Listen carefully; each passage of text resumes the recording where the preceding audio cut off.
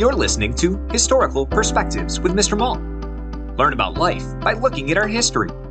Teachers, for more information about historical perspectives, search Mr. Malt's Marketplace on Teachers Pay Teachers or at mrmaltmarketplace.com. Happy learning!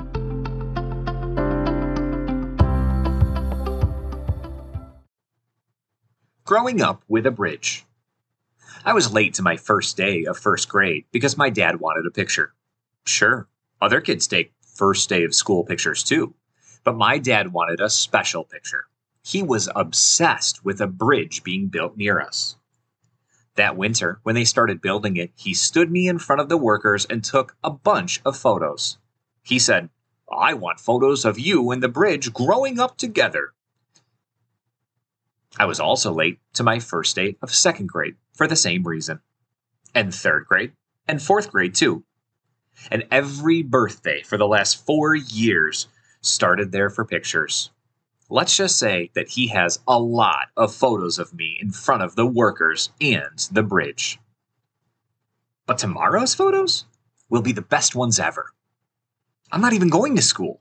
It's pedestrian day at the bridge. They're opening the bridge for people to walk across, and we're going. It opens at 6 a.m., and they say thousands of people are going. Dad told me that we'll get up in the middle of the night and dress nice and warm. We'll stand near the entrance at about 3 a.m. and sip hot cocoa from a thermos. He promised donuts too. At first, I didn't care about the bridge very much, but then the road started hanging in the sky. That got me. The road is hanging by wires in the sky, and I'm going to walk across it. Well, I'm not going to walk, actually. Dad said we should do something special. We talked about a lot of different ideas, like walking on our hands or dressing up as clowns, but we chose riding unicycles. We each got one and practiced every day. I fall more than Dad does, but I also go a lot faster. We're planning to be the very first unicyclists to ever cross the bridge. It's only 1 mile, so we can go all the way there and back without trouble. I'm going to sleep in my bridge crossing outfit, so I won't have to get dressed in the middle of the night.